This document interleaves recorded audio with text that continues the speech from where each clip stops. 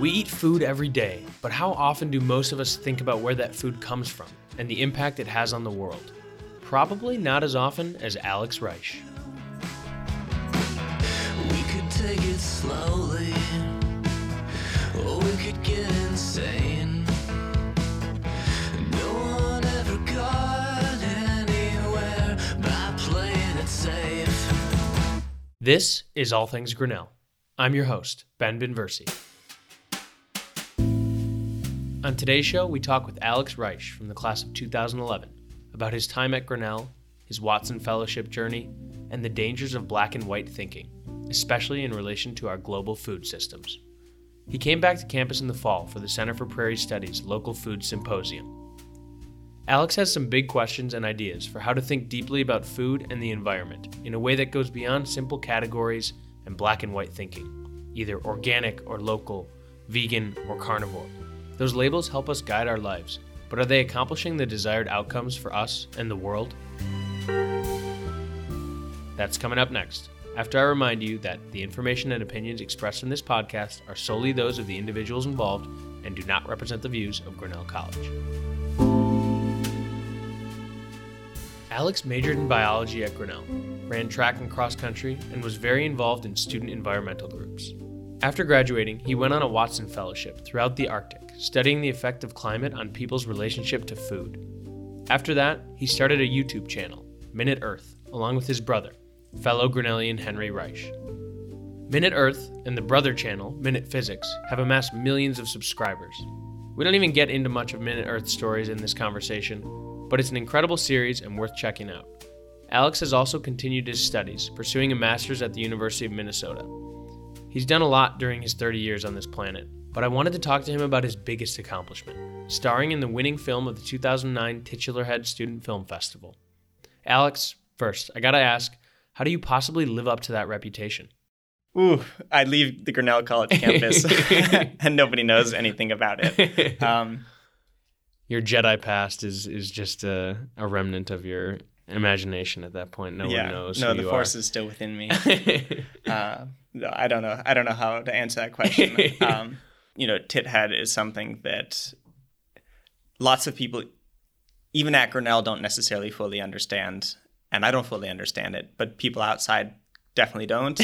And so it's something that has its cultural context. And I'm super pleased that it's had staying power in the way that it has for making people have fun in this weird, quirky sort of make fun of ourselves moment that Titular Head was, at least when I participated in it. Yeah. So I'm super pleased.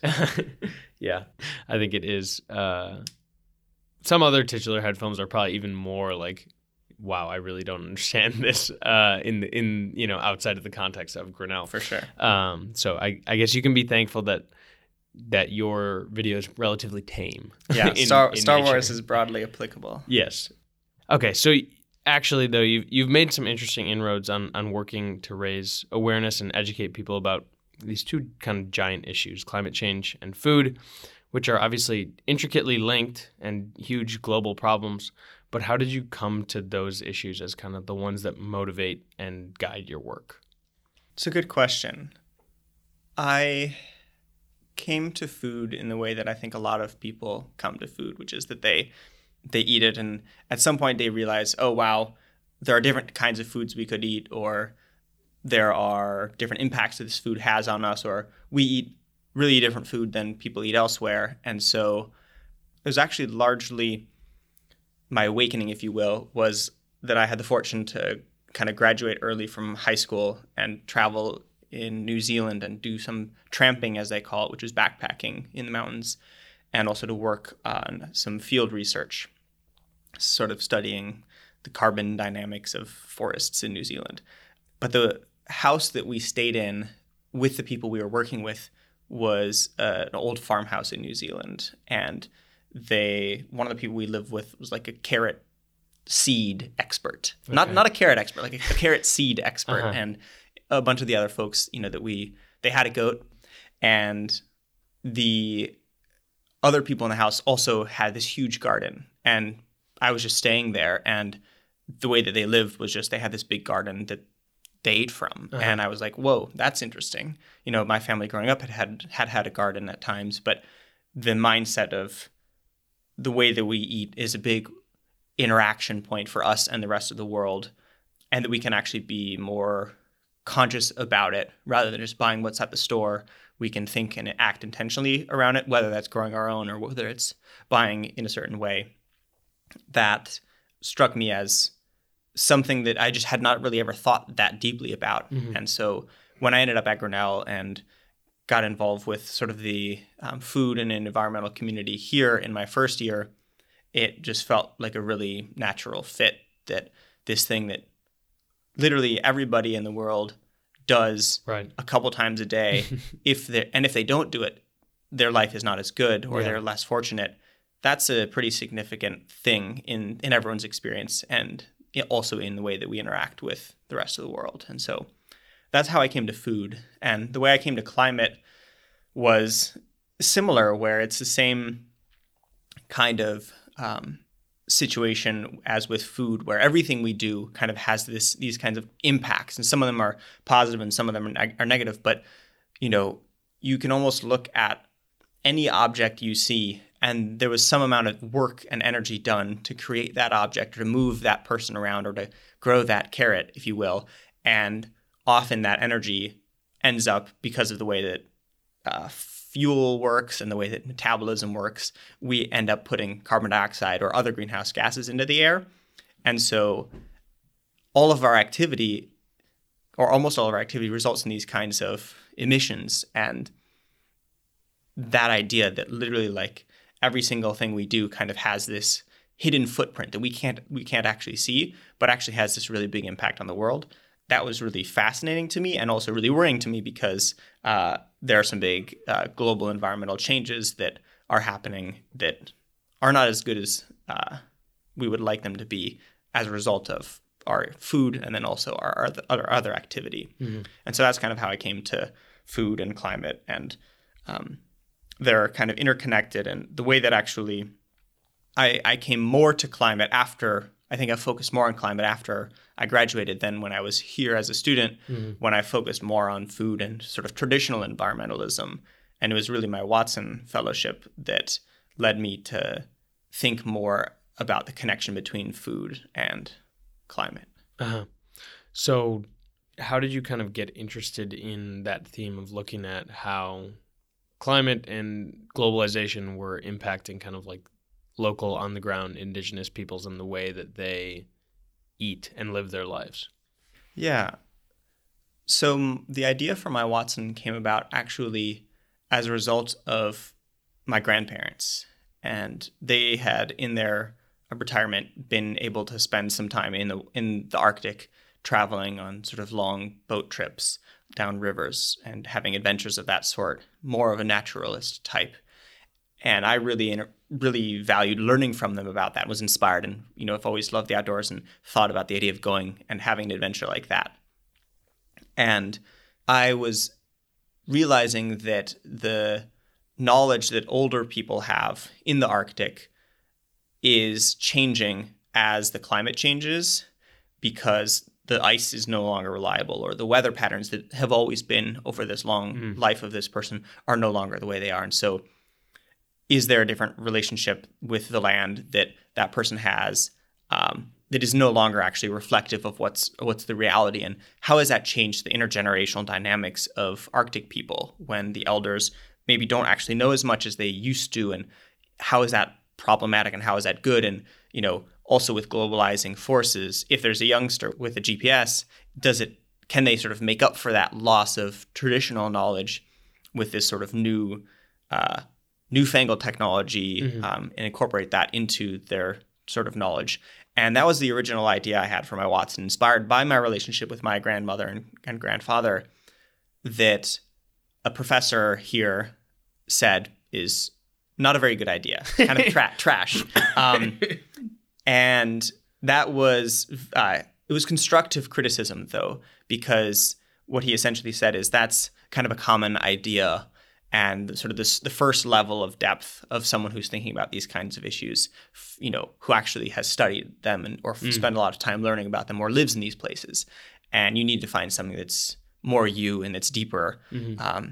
And that's where I ended up bringing in food as this thing that had been of interest to me through, local food and the health impacts of food and people being able to have enough food here in the community or elsewhere in the world, and what food means for us where we live and in our own personal lives. And so I ended up bringing together food and climate change, and one of the things that sort of supposedly made my Watson proposal and my Watson itself unique and reflective of my own individuality was that there was also this cold aspect of it. So food, cold, and climate, and those things reflected me. I'm from Minnesota. I love cold.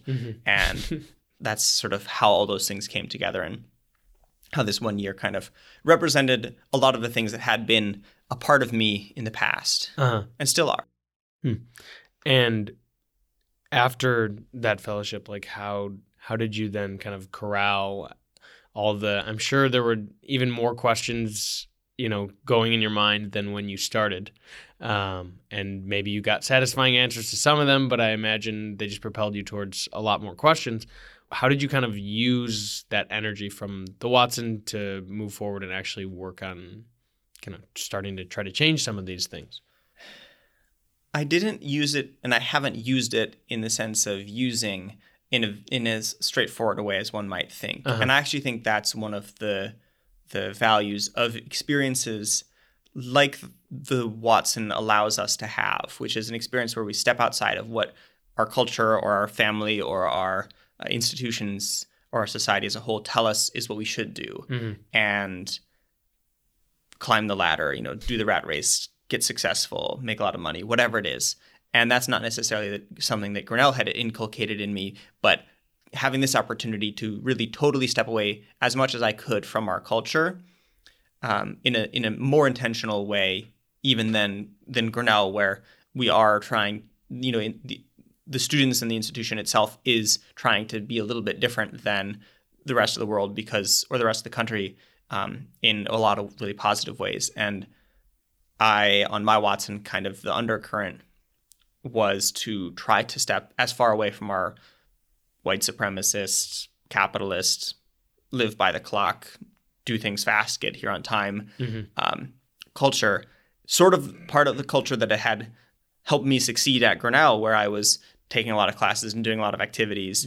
And so essentially my experience was letting me get outside that and slow down and be in a place that it didn't matter that we were late, because we would get there when we got there, when Mother Nature let us get there, rather than when the clock on the schedule that said we need to get here then tells us to get here. And so when I returned, I actually spent a couple months not really enjoying being back in American society and having really a hard time expressing why. And it's only been, in the last couple of years, and I'm sure I will continue to take meaning out of it for the rest of my life.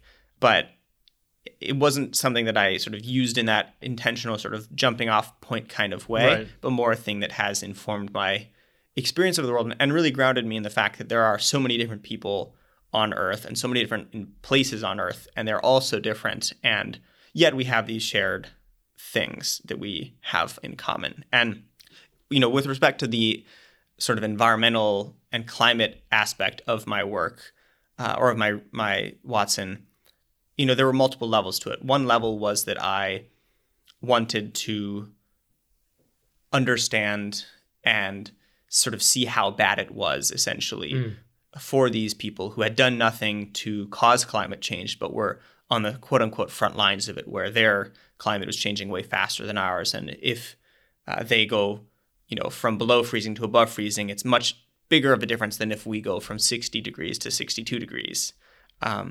Kind of like a doctor or a doctor in training who wants to go to a place where there's a lot of medical need to then say, oh, there is this need in the world, I'm going to work on it for the rest of my life. And I kind of had that interest, and I think it has sort of functioned like that because there is that need. We have a lot of changes that are happening on Earth that are harming a lot of people and that are going to harm all of us more so than they already are. And we need to figure out how to adapt to them. and how to deal with them. But also, one of the biggest takeaways from my year was from the folks who I was with, who basically, to sort of summarize, would say, we've been here for thousands of years. Changing climate and environment and conditions are the thing that have allowed us, rather than you white people from the temperate zones, to survive here.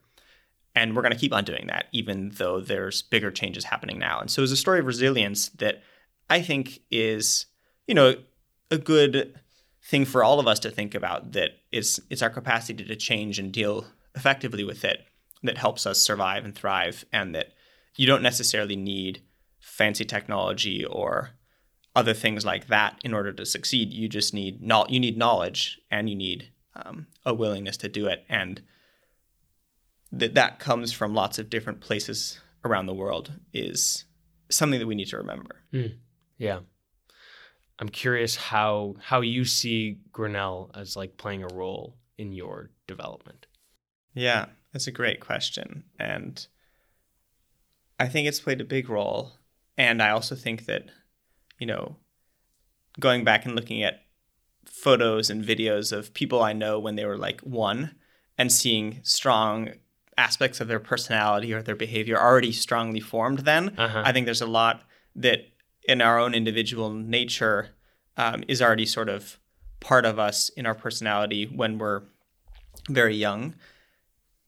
And there's also the aspects of our privilege of whether we're born in this century, in this country, in a middle-class family or a lower economic opportunity family or a super wealthy family, and whether we're male and white or whether we're black and female, or all of these kinds of things influence our opportunity in life. And so to some degree, I've had the personality that I've had for my whole life, probably for my whole life. And I've also had a lot of privilege and a lot of opportunity. And so those things, I think, fit more with the idea of Grinnell or college as a place that you pass through on your journey of being who you already are. But I also think that, it's not just that. It's also not just nurture. It's a combination. And I do think that the opportunity to focus on and identify what you are really interested in, which is something that a liberal arts school like Grinnell, and that I think Grinnell, does better than lots of other places, although I can only speak from experience from one, is to really ask people what they actually feel like they're interested in, and the opportunity that the college has provided for so many people to be quirky and, pretend that they're a Star Wars character, or go running through the fields, or, climb trees and look at things, or, do this weird painting series, or whatever folks who come here do that more mainstream culture in our country doesn't necessarily promote or looks down on even. Right. That lets, I think a lot more people in the world and in our culture have a lot more in them than is coming out because of the sort of stultifying effect of culture sort of bearing down on us. And one thing that, I personally miss being out in the big wide world, and that is so refreshing whenever I come back here, is that there's a lot more possibility about what people can be when you're in a place that says, try being who you want to be rather than you are this or you are that. And I think that's, whether or not that's uniquely unique to Grinnell, it's here, and that's great. Yeah. So, of course, you answered my question not as a either or, but somewhere on a continuum in between, which is a great way to segue into kind of what brought you here for the Center for Prairie Studies Local Food Symposium, and your talk, which was called "The Whole World is a Farm: Individual Stewardship Amidst a Global Challenge." You asked a lot of big questions and showed us some numbers and charts that made my head hurt, to be honest. But you questioned this kind of dualistic thinking in terms of climate and food. Eat local, forget organic, those kinds of either or, black or white thinking. Can you explain a little more how that intersects with the world of food and climate and why it matters? Yeah. And I'll start by saying the fact that your head was hurting was either a sign that I was a very poor communicator or that I was very effective. And that when we're talking about these kinds of big issues or just in sort of storytelling in general, part of the goal is to bring people to a crisis point and then say, here's a potential way out. Yeah. And sometimes that way out is actually not the way out. And the goal is for that to be a real way out. And I think that dualistic either or thinking is really limiting in the world in general. You know, I could get up and walk out the door, or I could sit here. Those are like the sort of the two options that we often provide. It's like, yeah, or I could like go stand in the corner, or I could lay on the table, or I could... You could watch Bailey the Lost Puppy, which is this lovely DVD sitting Or I here. could watch Bailey the Lost Puppy. There's infinite opportunities at any moment, and we often think of just one or two. And, you know, in the context of the environment, it's kind of like we could do business as usual, or we could all like be Hungarian cavemen and you know, be environmentalists and save the world. And you don't want to just, you know, go back to the past and stuff.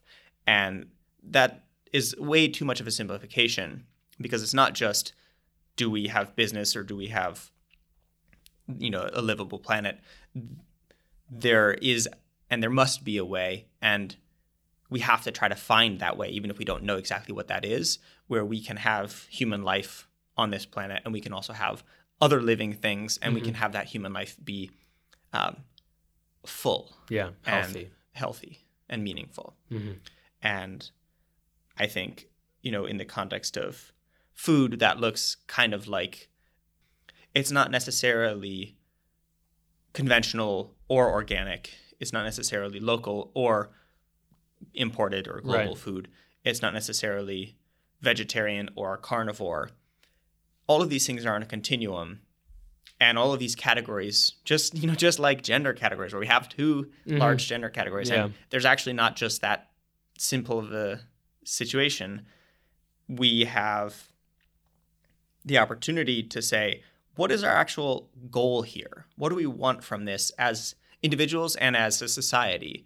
And if our goal is to grow food locally, why is that our goal? If our goal is to grow food conventionally, why is that our goal? You know, is it, if it's local, is it because we want to have a feeling of connection and know the people who we live by, and we like the idea of being sort of reliant on each other locally? And if it's importing food from elsewhere, is it because we love the idea of being super quote unquote efficient and growing things where they're climatically best, or where, you know, we have built up this infrastructure around them, like growing corn in Iowa or growing vegetables in California?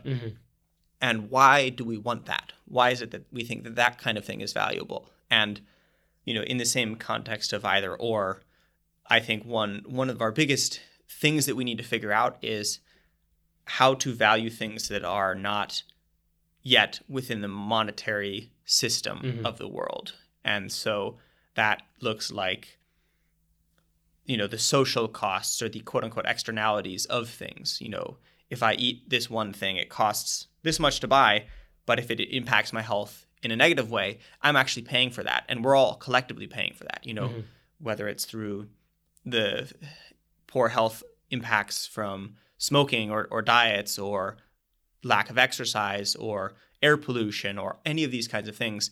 There's a lot of negative health, and there's also the same kind of situation with climate impacts, and figuring out how to incorporate the real value of having air to breathe, or having knowing that there's a fish in that river, even if I don't necessarily eat it.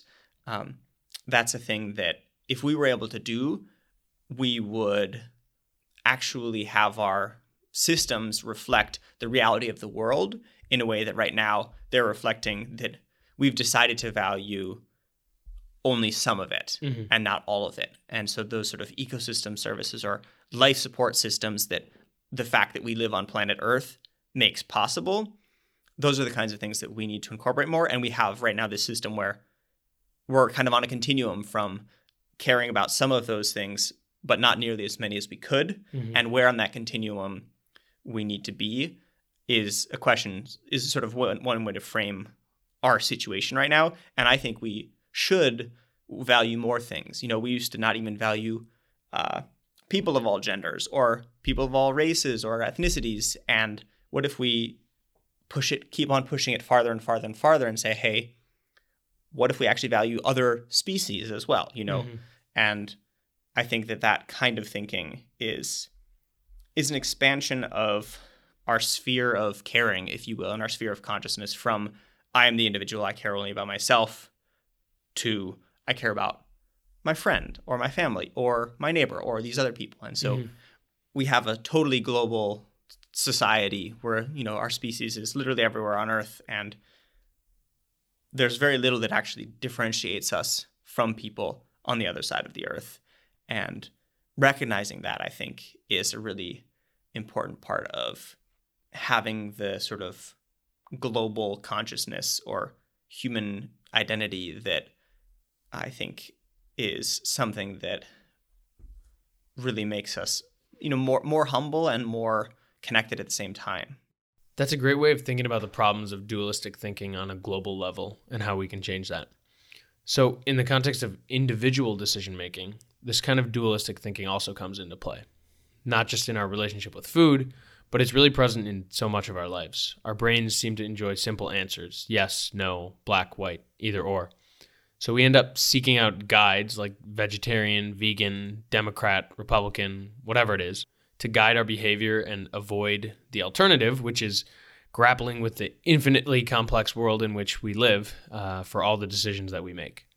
So in the context of food, for example, you showed us the Time magazine cover that said, "Eat local, forget organic." And it's, catchy, pithy, local food is the way to go, forget about organic, very black and white. And you poke all sorts of holes in that mantra and show how in many cases local food isn't achieving the desired outcomes. But when you talk with a local farmer or someone who's a big proponent of local food, how do you try to use your experiences from different vantage points in the food system to empathize and understand and connect with those people? Well, I should say that I probably do it poorly most of the time.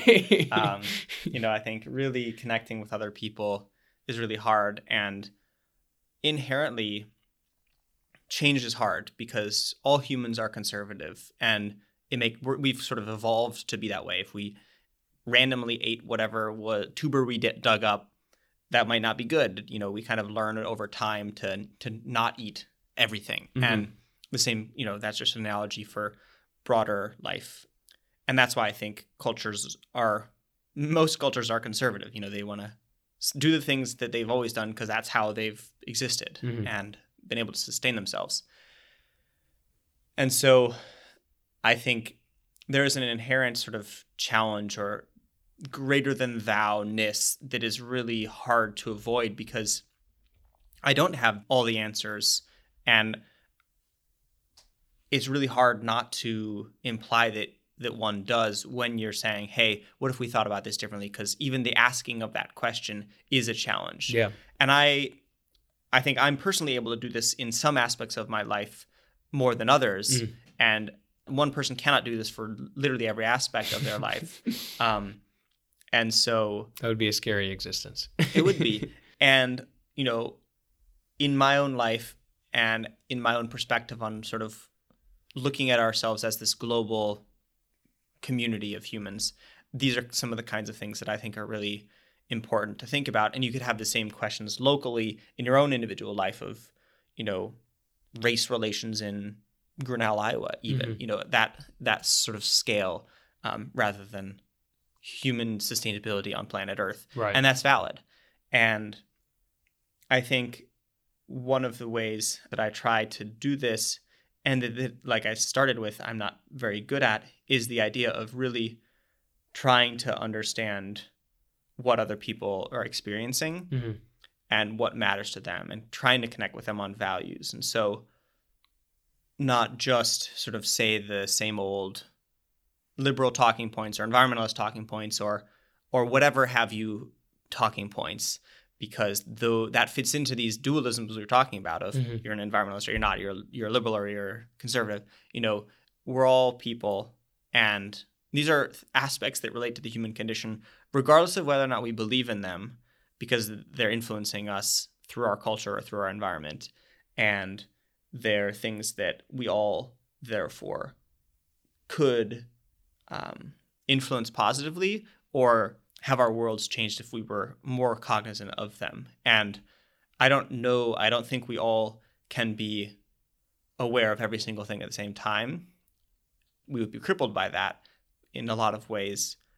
But I do think that, the breath that you can take before you go into a building can help you get outside of the single frame that is your mind on that day at that moment. And that, again, in the context of continua, doing that a little bit is better than not doing that at all. Mm-hmm. It's not that you have to become the Buddha or whatever in order to be a good person or to be someone who's trying. The idea of trying and continuing to try harder and really trying to be aware.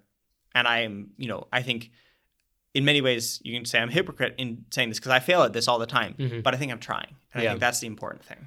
Yeah.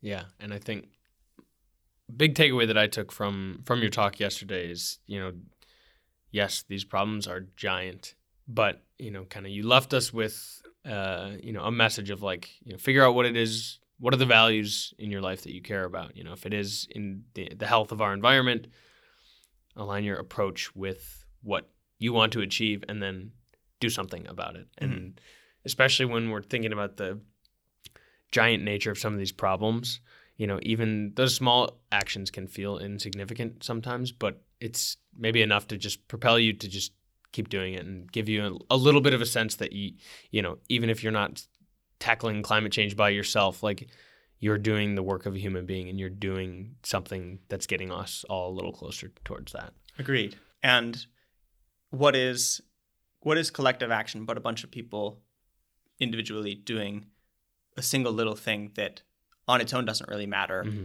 but as a whole ends up electing someone to office because they're all doing that individual voting, or ends up buying some product that makes some more friendly or more ethical or other type of product possible, or not buying something that sends a message that this is actually not something that humans in this particular context value at this time. Yeah.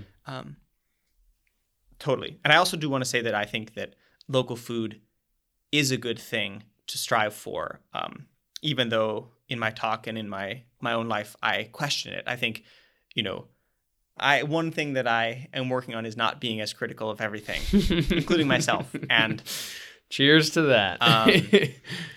We're most critical of the people, or the people who love us most are most critical of us, or, there's some saying like that. And I think that local food and all of these, anyone trying to do something slightly different or radically different from the way a thing is conventionally done, it's a worthwhile kind of effort because it tries to find something that's different and make that possible. And, let me caveat that statement because I don't think that all kinds of efforts are worthwhile, because there are some that, given that I believe in things like human rights and whatnot, I think are probably not adding as much positivity to the world. Yeah. But the kinds of efforts that we're talking about, where it's people who are being thoughtful and who are thinking about, have their sort of sphere of concern outside of their own self, that are valuable as counterpoints to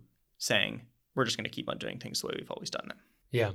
Yeah, I agree. And we need to, kind of hold up people who are doing those things and trying to make these change and give them a pat on the back and a kick in the butt to keep doing it. You mentioned that you don't know if you did a good job, of being like empathetic sometimes, and like you present a lot of these, cold hard facts, and like, mm-hmm. or even just like sometimes the questions that you ask can maybe seem like unfeeling or mm-hmm. like unemotional. And it's interesting to hear about how you're kind of trying to like poke holes in your own mind sometimes and like be a little more feeling and try to be less critical and like these sort of things. I don't know if you've listened to Malcolm Gladwell's Revisionist History podcast at all. I have not. But there's an episode about pulling the goalie. You're from Minnesota. I'm sure you'll understand this metaphor. So traditional knowledge, like if you're down 1 or 2 goals in a hockey game, I mean, the third period, maybe with like 3 minutes left, you might pull the goalie, like if you're down a couple goals. Yeah. But, statistically, the evidence shows that like if you're down by 2 goals, you should be pulling your goalie with like 12 minutes left or something like that. Like it's much before like conventional knowledge. But no coach is going to do that because they would get fired and the fans would just ream them, even if the numbers say like, this is how you should behave. Yeah. Humans have like this emotional reasoning as well. Like we want the easy answers, like either or thinking sometimes. Our brain likes that. But we also, at the end of the day, want to be like emotionally satisfied with the way that our behaviors work. So I think that also is kind of tricky in terms of the conversations that you're having, because people want, to live lives that sit well with them at the end of the day as well. Yeah, I think people totally are legitimate in wanting that. Yeah. And we have less freedom, I think, to change than we often might want because cultural and economic forces are very strong. And that's why an individual farmer has a really hard time changing, or an individual eater can't change the entire food system on their own. And it's also why, the NHL hockey coach can't pull their goalie or with 13 minutes left in the game. And I think that's where efforts to ask the questions come in. And, I think of like 538, maybe 538, or some researcher looked at the statistics in the hockey games and said, oh, this is interesting. This many goals get scored in this amount of time when there's a goalie pulled. If you actually want to score 2 goals or whatever, have the highest chance of getting back to the lead, you should pull it earlier. Someone had to ask that question. And even though I think hockey isn't necessarily as important as feeding people, it's analogous because someone had to ask that. Someone had to write it up. Malcolm Gladwell had to put it on his podcast for us to say, oh, isn't that interesting? There's a different way that we could be doing things. And I think stories can connect sort of the quantitative aspect of the world with the way that we think about the world and sort of the mental models. And, we used to think that the sun revolved around the earth. And then someone actually used data and also thought about it and asked questions and said, oh, wait a second, maybe that's actually not true. And that was a revolution. Yeah. And now we have that as our baseline. And lots of us, or most of us, aren't asking if that's actually true anymore. We've moved on to other things. And so I think there has been an incredible amount of progress made in our understanding of the world and our understanding of each other and our understanding of how things are. And that one of our biggest challenges is how do we connect with people who are different than us, who believe something that's different, and not delegitimize what they believe and what they think is important, and share what we think is important. And one way to do that is to learn is not have it be proselytizing or missionizing or an environmental evangelizing. And I think I could do better on this. I think I fall into that camp. And I think one way that I am trying to do more of is to think of what is it that we want out of this? The reason that I'm interested in addressing climate change as an issue is actually basically the same reason that someone is interested in national security. There are different sort of beliefs about the way to get there, but the ultimate goal is some people being able to live well on Earth. And what well is, again, also sort of different people, different ideas. Exactly.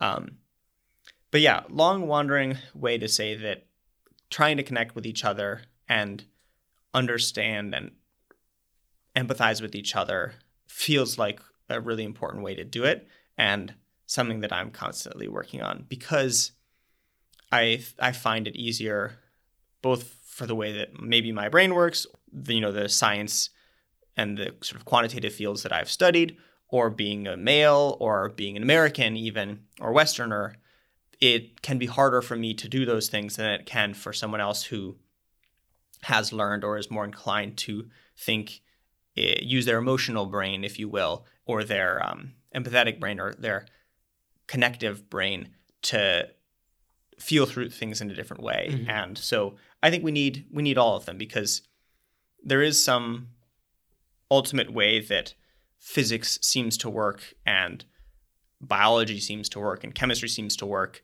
And that's the canvas on which all of the colors of human culture and experience get painted onto. Mm. And understanding what that canvas is can help us understand how to paint better, maybe.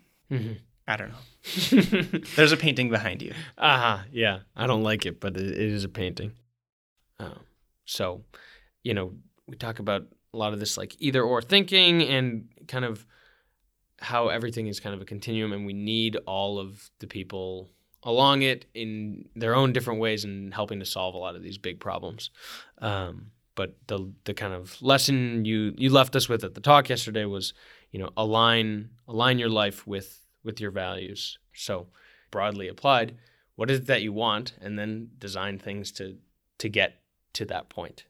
And hope you're lucky and privileged, and there's enough chance, and the world is ready for the things that you're hoping to have happen, and that what little you can do as an individual can collectively, along with the efforts of everyone else who's working for the same thing or for different things or for their version of the same thing, mm-hmm. add up to something that moves us in that direction a little bit. Yeah. I want to change the world. I've drunk the Kool-Aid, from Grinnell or from growing up at this moment in time in this place. And it's really hard to realize that, we only have a certain amount of ability to do that. Yeah. There are certain things we can do to make that higher or less. And we can't let the fact that we only have that limited ability stop us from doing it. It's not we have an infinite power or we have zero power. It's a continuum from zero to, I don't know that anyone's approaching infinity, but somewhere along that is where we are. And that's worth working on making greater. Yeah. Because the more power you have to bring into the world your vision. Yeah. I guess. Yeah. So thank you for using whatever power you have, whether it's through Minute Earth and the YouTube stuff. I think you're continuing to ask the questions, and I feel confident and happy to know that there are people like you out there asking those questions. So thank you for doing that, for coming to Grinnell and visiting and talking with us here, and for coming on the podcast. Well, thank you. Today you asked most of the questions, so thank you for what you're doing. And for anyone who wants to get in touch, you can send me a message on Twitter at Alex H. Reich. That's AlexHreich. I'm happy to connect with Grinnellians of all stripes and colors. Cool. Thanks, Alex. Thank you, Ben. Check out links to Minute Earth, the PBS show Hot Mess, and some beautiful pictures from his Watson Fellowship on the episode webpage. Right now, it feels like a scary time to be asking the big questions. Pondering the meaning of life and the future of our existence on this planet is heavy. But many people are being forced to think about these questions right now. And it honestly might also be a perfect time to do it anyway. Alex had a few more things to say about taking time to pause and think about the big questions as he reflected on his Watson Fellowship. What is the meaning of all of this? Or what am I interested in? Or how does this work? And essentially pause and not get up and do the same thing we do yesterday, today, and tomorrow. And really take that moment and say, what are my interests? What is the meaning of life? Are we doing well? Mm-hmm. Where did we come from? Where are we going? And these are the kinds of things that I think we would all be better off if we thought more about and asked more of ourselves. And having the luxury, the privilege of doing that is something that I want more people to be able to have. And I think we can all practice that even in our daily life. Before I came into this building, I stood for like 10 seconds and looked at the sky and was like, okay, here I am in the middle of Iowa, going to go talk about things, and I could have just run right into the building and just gone through it. But I think taking that kind of breath is important. We never think about our breathing and we just do it. And if we actually take a moment and consciously think about it, it can help us. So it doesn't necessarily have to be an entire year of experience. It can be 10 seconds every day. If I was inside the door of a payphone that don't work no more, I'd disconnect the dial tone, the soundtrack of being alone. Wandering don't keep you strong, it works in spurts, but not for long. Your roots, they need some loving on, the soul can be a desert. Only you can grow your garden. Before we go, a few things. We've reached episode 15 of this second season of All Things Grinnell, and I'm going to take a break before I start with the next season. I've got plans to do some exciting stories on Titular Head and the classes of 1970 and 2020, and I've still got tons of interviews from the past year to share. Feel free to check out old episodes that you missed in the meantime, or take that extra couple hours and do something to take care of yourself, or someone else, if you're able. Then I just want to give a shout out to some new music out there with a connection to the podcast. Pink Neighbor, who we talked with a few weeks ago, just put out a new album, Lounge Sounds 2, available on Bandcamp. If you're feeling cooped up, these tracks will transport you to another world. And then there's Brett Newski, who provided me with the theme song for this podcast long before it was even a real, live, breathing entity. He's got a new album out too, titled Don't Let the Bastards Get You Down. Only you can grow your garden. This song, Grow Your Garden, is about taking care of yourself during these crazy times. But I think the literal interpretation works well too. If you've got a garden, probably not a bad idea to tend to that right now. Music for the show comes from Brett Newski and Poddington Bear. If you'd like to contact the show, email us at podcast@grinnell.edu or check out our website, grinnell.edu/podcast. Make sure you subscribe to the show to get new episodes when they come out, and follow us on the college's Twitter, Instagram, and Facebook to keep up with the podcast. If I was a raging tide, I'd have nothing to hide inside, and that don't get me anywhere but bludgeoned by the air up there. If I was on the safety raft that pulled you from the aftermath, I'd give your sleepy chick a smack so you could see the future. Only you can grow your garden.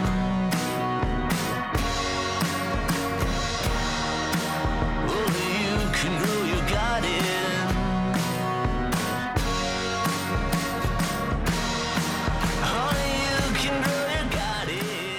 Thanks for listening. If you enjoyed the show, pass it along to a friend and take care. Only you can grow your garden. I'm your host, Ben Benversi. Stay weird, Grinnellians.